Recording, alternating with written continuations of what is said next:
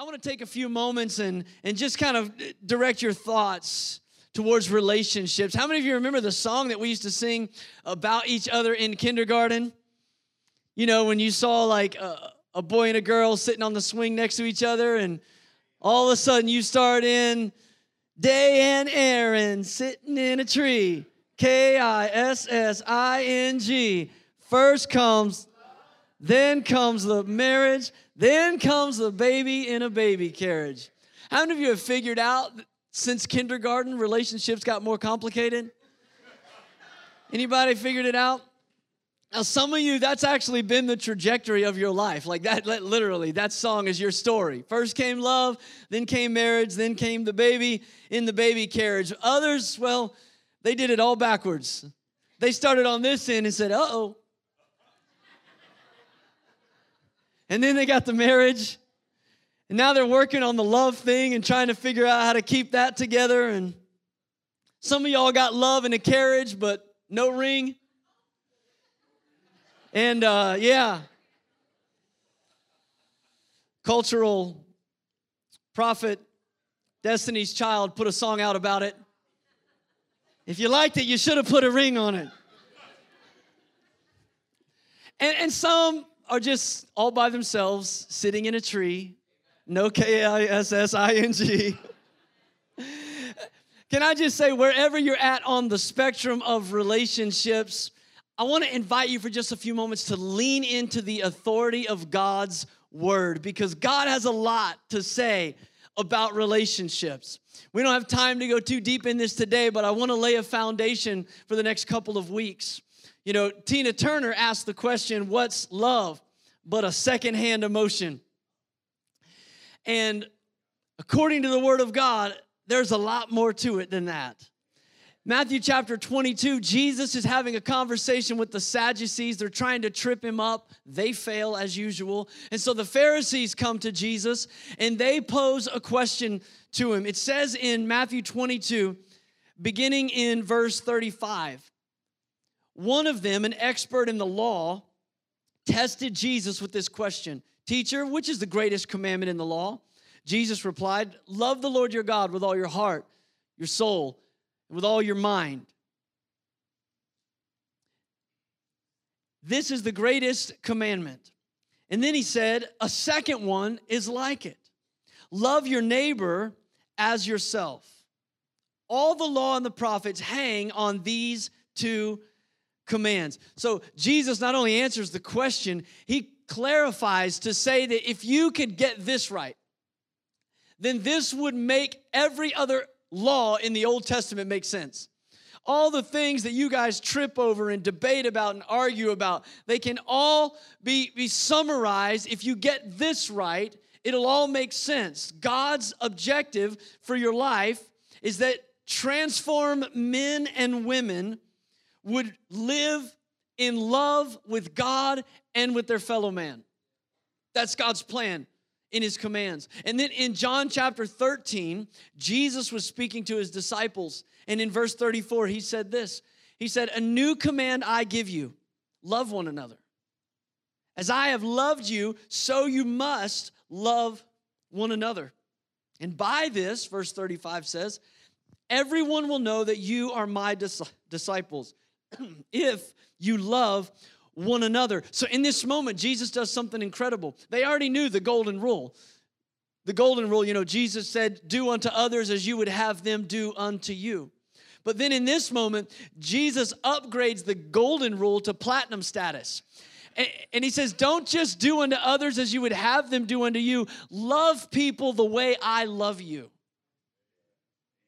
And how did Jesus love them? He served them. He laid down his life for them. Paul describes love in Romans chapter 13 this way. He says, let no debt remain outstanding except the continued debt to love one another. For whoever loves others has fulfilled the law. He's saying what Jesus said. He says in verse 9, the commandments, you shall not commit adultery, you shall not murder, you shall not steal, you shall not covet, and whatever other command there may be, are all summed up in this one command. Love your neighbor as yourself. Love, he writes, does no harm to a neighbor. Therefore, love is the fulfillment of the law. Can I just remind all of us today that the most compelling thing about the church is our love? The most compelling thing that we can offer to the world is our love. And that should not surprise us, because John, who gave Jesus platinum rule, is also the one who said in 1 John 4:8, whoever does not love does not know God. Why? Because God is love. And here's the corner I want to turn for a moment today. When it comes to a compelling love, a love that points people to God, there is no greater demonstration of that love than a Christian marriage. No greater demonstration. Can I just take a moment today to advocate for a biblical view of marriage? To just come back to the foundation and look at what the word of the Lord says. Because before God ever established a government structure, before God ever established a nation, before God ever gave 10 commandments or formed a covenant with Abraham, before he ever started the church or families, he started with marriage. It was the first covenant that God made.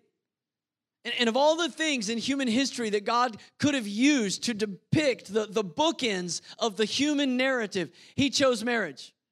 If you think about it, in Genesis chapter number 2, we see marriage as the first institution that God made. And then when you go to the back of the book in Revelation, chapters 19, verse 7, marriage is the event that God selected to illustrate the culmination of the end of the ages. I mean, God's had thousands of years to plan for that moment. He could have planned for the graduation ceremony of the Lamb. He could have planned for the coronation of the Lamb. But the Bible tells us that on that day, when we are there with Jesus, reunited face to face, we're going to be welcomed to the marriage supper of the Lamb.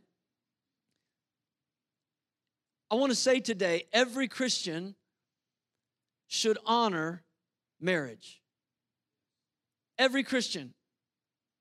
In fact, that's exactly what the Bible says. In Hebrews chapter 13 and verse 4, it says, marriage should be honored by all, and the marriage bed kept pure. For God will judge the adulterer and all the sexually immoral. So if you're married, you have an obligation to honor marriage. How do you do it? You honor marriage by being devoted to your wife or your spouse. His wife in my case. You can apply this to your own life. I'm preaching to me too. We honor marriage by loving them like Christ loved the church, by meeting their needs, by submitting our own desires to their desires. If you're not married, though, you should still honor marriage. This is not a text just for married people. If you're not married, how do you honor marriage? Well, you honor marriage by honoring and strengthening the marriages around you. Like, for example, Pastor Chris and his wife, Britt, she was in the first service. They're getting ready to go on a little trip together, a long overdue trip, right? Yeah. We're excited for them. But family and friends are going to be taking care of their kids to make that happen. And what are they doing? They're strengthening their marriage. He was telling me the other day, I hope you don't mind me saying this, his daughter said, why can't you just go out for a date? Like, why do you have to go? He said, we need more than that. How many know our marriages need more than that? We need the date nights, but sometimes we need more than that. And so people are strengthening their marriage by coming around them and helping them and serving that marriage. We honor marriage when we're not married by not acting like we're married. The Bible's very clear that sex was God's idea. It's a good idea. And it was designed to be enjoyed within the boundaries of a heterosexual, monogamous marriage for a lifetime. let's just go to the Word for a moment. Because what can tend to happen in our lives is we start with the Word, and somewhere in our heart we know the Word. Maybe you can't find chapter and verse, but you understand the principles of the Word of God. But as I was thinking about this weekend and all of our boys and girls serving on our ministry teams and the reality that my daughters are not doing Kids Takeover anymore. They're already teenagers. I got one off at college now. And wow, how fast the wheels of time change. And my concern is that we can rest on the biblical foundation that we know. And I'm assuming some biblical literacy here. I know not everybody's at the same place, but in my own life, it's easy to rest on what I know, but I can forget easily how quickly things change, how quickly our culture has changed, how quickly the understanding of truth has changed, and we can blink twice and pass the church to a generation that's preaching a truth that's not true. So I just want to go back and read what it says. Genesis chapter 2, verse 20 to 25 says, "So the man gave names to all the livestock, the birds in the sky, and all the wild animals. But for Adam, no suitable helper was found. So the Lord caused the man to fall into a deep sleep. And while he was sleeping, he took one of the man's ribs, and then he closed up the place with flesh." Now let me just say, God didn't parade all the animals in front of Adam as like a multiple choice. Like, what do you think of the ostrich? Fancy your eyes on the giraffe. You know, it wasn't like that. God was showing him something that's so important. As Adam was introduced to every animal, he realized there's something different about me. Man is the only one created in the image of God.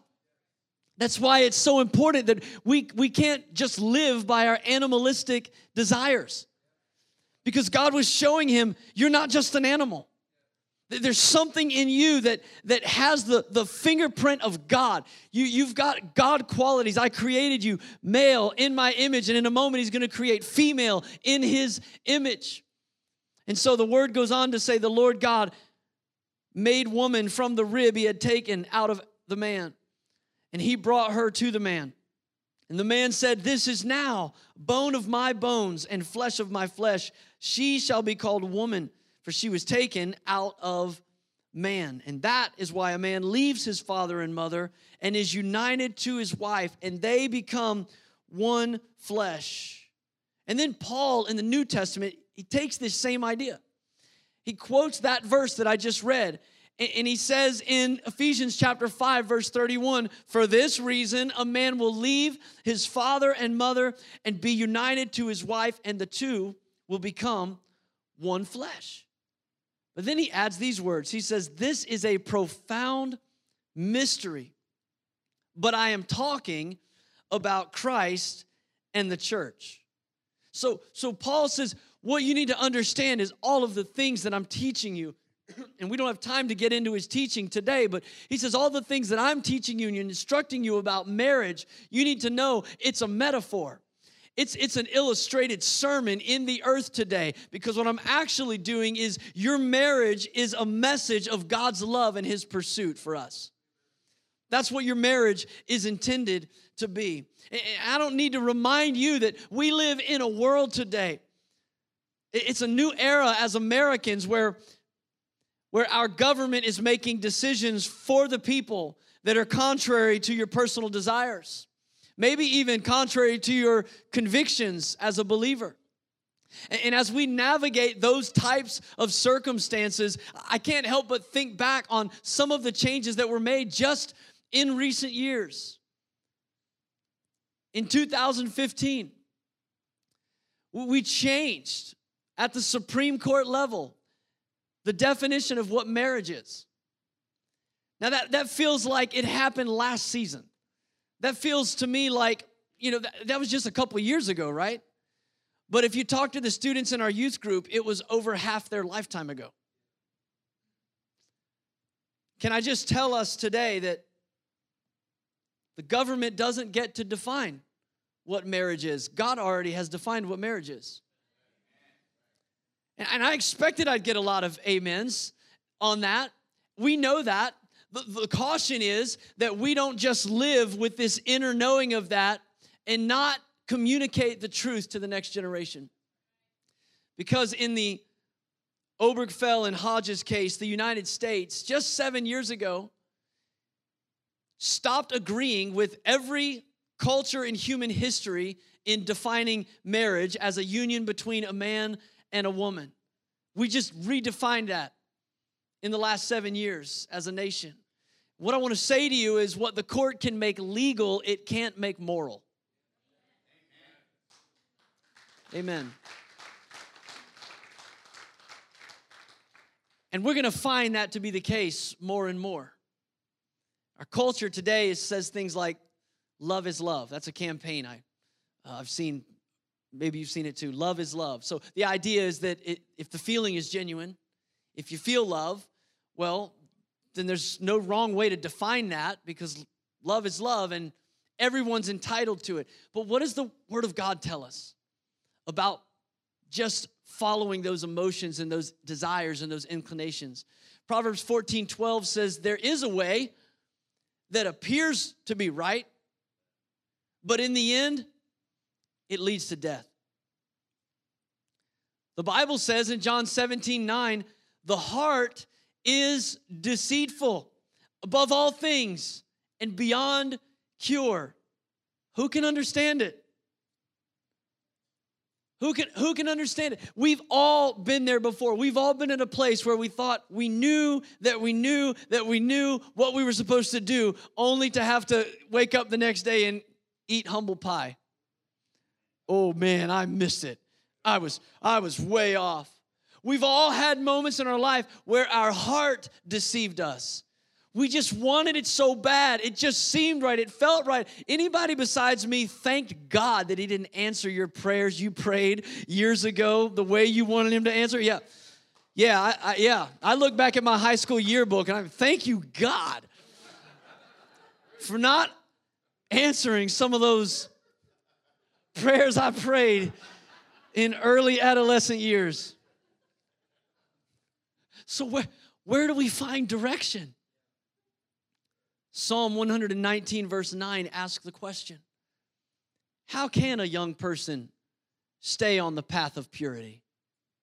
By living according to your word. It's the only way. In this generation or any generation. Psalm 32:8 says, I will instruct you and teach you in the way that you should go. I will counsel you with my loving eyes on you.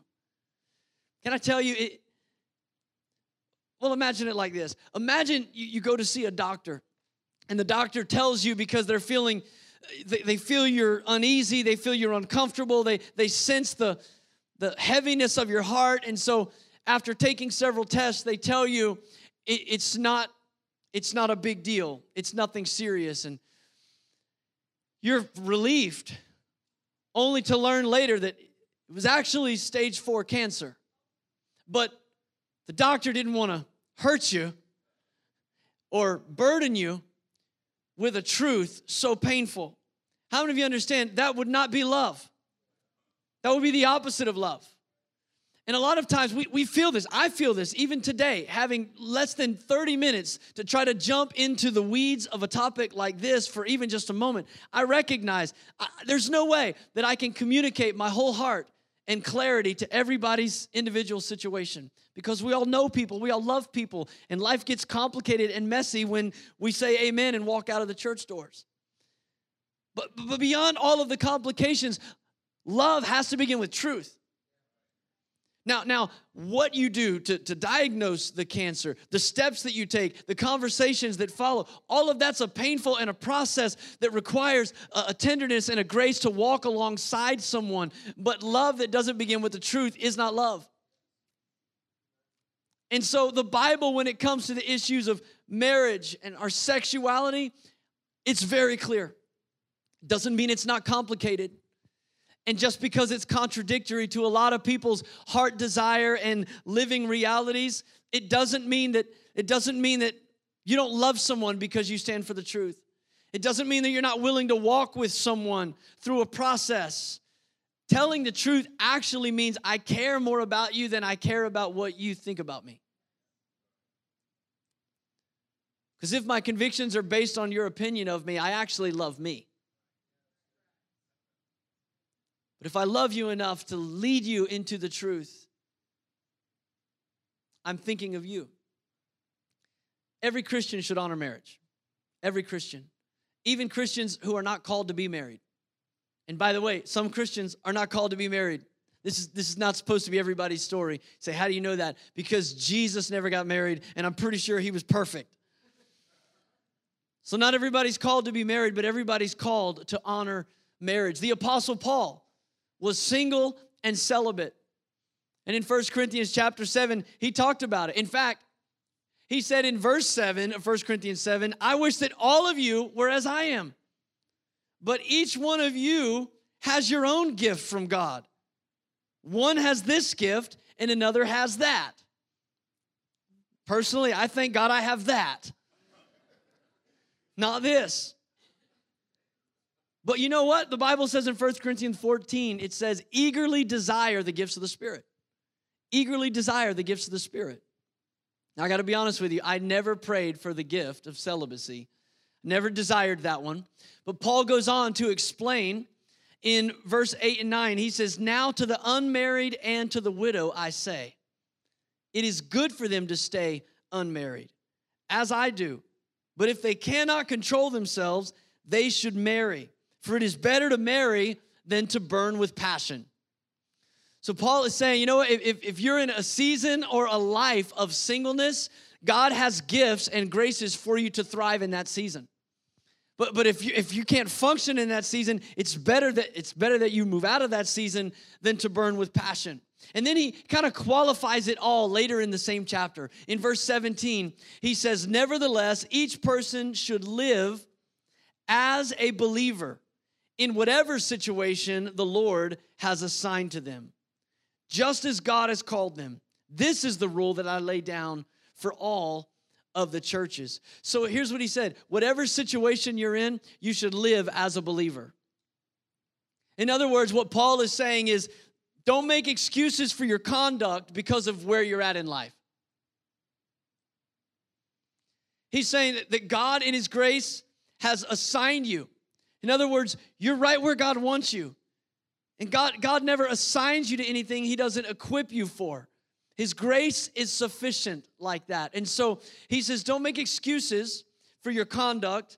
Live as a believer in the situation that you're in.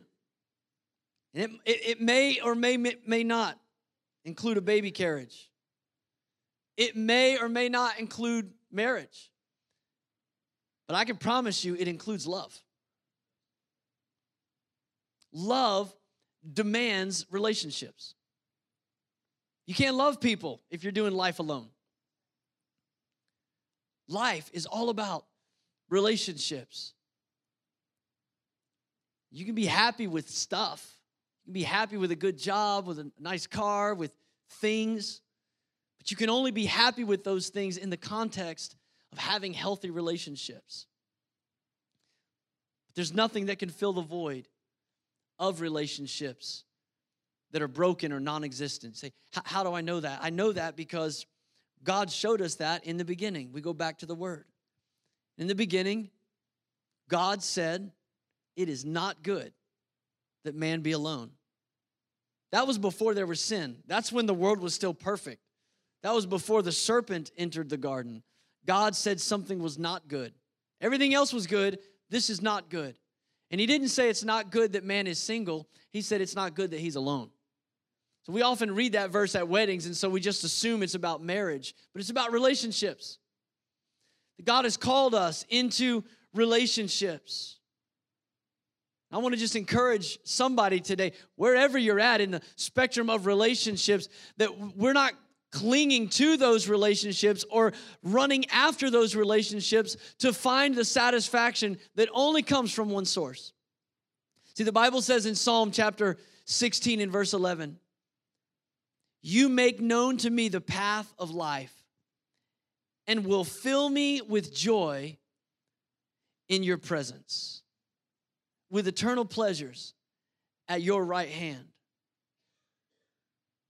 Now, it doesn't say in marriage there is fullness of joy.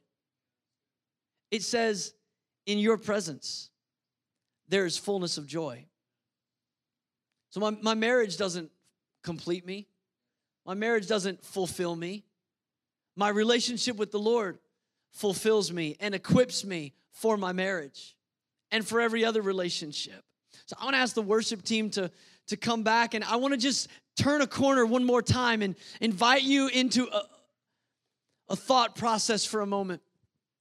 I want to invite you to consider if there's any relationship in your life, or maybe the lack thereof, that you're looking to fill that void, that joy that you need. See, there's a lot of people that come to me for marriage counseling, and they actually don't need to work on their marriage so much as they need to have an encounter with God. What I mean is we put so much expectation on our spouse that we would be fulfilled in their presence, when the word of the Lord says you're actually going to be fulfilled in my presence. In my presence, there's fullness of joy. At my right hand are pleasures forevermore. So it doesn't really matter how big the ring on the finger is. That's not the hand that pleasure ultimately comes from. At his right hand are pleasures forevermore. So I want to pray for you, and I want to invite you to stand. Here's what I know. The Holy Spirit wants to speak to you and to me very personally. I could never speak to everybody's situation in this time span. But I was in the back of the room yesterday, and I saw all the ladies at the women's conference just down here at the altar, just worshiping, seeking the Lord, just getting downloads from heaven. And I was reminded again, even yesterday, of how important it is that we take a moment to allow the God of heaven, who loves us, to speak directly into our heart and life. It would be a travesty if you came and listened to me for 30 minutes and then left without ever giving opportunity for your Heavenly Father to speak into your life. So I asked these kids to just come up, and they're just going to prophesy over us that the word of the Lord is a better word. He speaks a better word for your life. He speaks a better word than divorce, than breakup, than infertility, than abuse. He speaks a better word. And I don't know what you need from heaven today, but the windows are open. And I want to invite you to just seek the Lord as they sing this. Father, right now we come to you in the precious name of Jesus. Lord, I ask that you would speak to everyone in the room. Lord, for every parent, for every grandparent, Lord, bring us back to the truth and to the mandate you've placed on our life to lead the next generation into godliness and righteousness. God, for every young person who's struggling with understanding their own sexuality or just getting mixed messages from a very confusing culture, God, I pray today, right now, for the marriage that's struggling. God, would you bring healing and reconciliation and restoration for those who have already had to pick up the pieces from a broken past. God, I pray that at this place in their life, they would live as believers, not looking back, not living in yesterday, but living in the assignment the Lord has for them, for your glory and for your honor. God, we just seek you.